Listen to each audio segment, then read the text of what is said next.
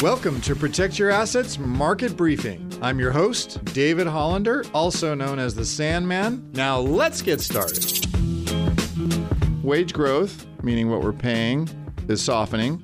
Productivity is on the rise, and the consumer inflation expectations, what the consumers think, it's slowing. So those are all good positive things, and that's why my opinion hasn't really changed about a cut this year. Additionally, there is more disinflation in housing. I look at housing. I look at what people are paying for rents, housing prices.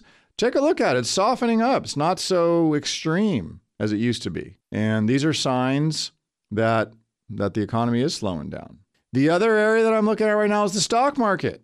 Remember what really drove stocks up this last fourth quarter, now the beginning part of this year? Yeah, you're right. Mega cap tech. They led the market gains in 23 and so far this year. But that stock leadership in mega cap tech is broadening. It's spreading out. And that's encouraging because now more stocks are starting to participate in this rally that we're in right now. So like what? Well, small caps. So I have to be diversified because you never know. Small cap stocks this past week, well, they posted some pretty solid gains. They outperformed the S&P 500. Similarly, the S&P 500 is a different index called the Equal Weight Index, which is a proxy for the average Joe. Well, that led weekly gains as well.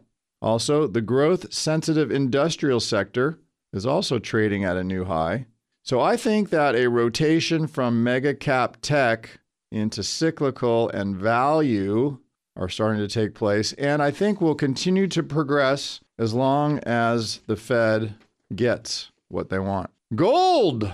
Well, gold had a decent week. It rallied almost 1% as traders defended and supported the $2,000 an ounce price. So that changed the technical outlook for gold, and it has improved. And the case for gold getting to $2,150 this year is there.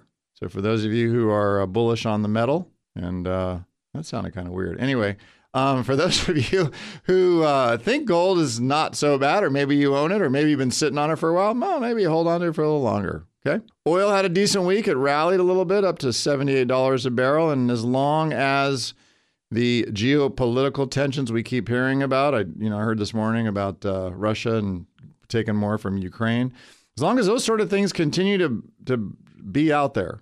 Again, I'm just talking about the market, okay? Don't go down any road. I'm just talking finance here.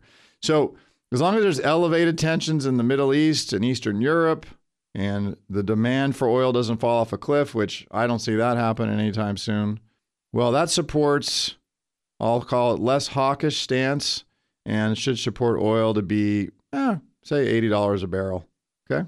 Now, let's talk about the 10-year Treasury, because this was important. Last week before, I was talking about the 10-year trading between 375 and 425. That was the range. And we closed yesterday, like I said, at 4.28. So we went above and closed above 425.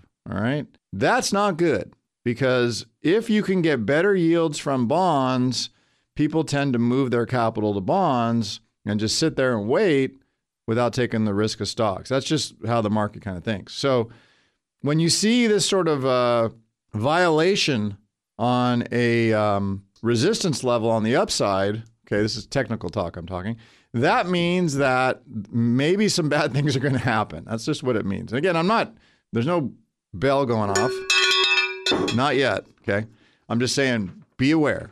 So that case could be negative for stocks if yields continue to rise. So keep your eye on the 10-year. And what that would signal is that inflation is still hot. It's not going away.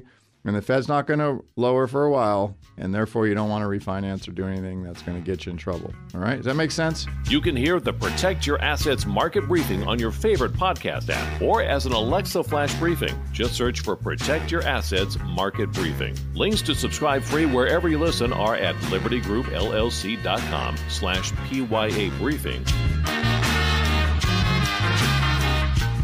The following program is paid for by Liberty Group, and the views and opinions of the host do not represent those of the station or its ownership. Investment advisory services are offered through Liberty Wealth Management, an SEC-registered investment advisor. Legal information provided on the air is not intended to be a substitute for callers hiring their own lawyers to advise them about personal legal matters. The information provided is general financial comment and cannot be relied upon for your specific financial situation. Investing involves risks, including the risk of loss of your investment. Please consult with a financial professional before investing. California Life Agent number 0B48569. You're listening to the Protect Your Assets Radio Network.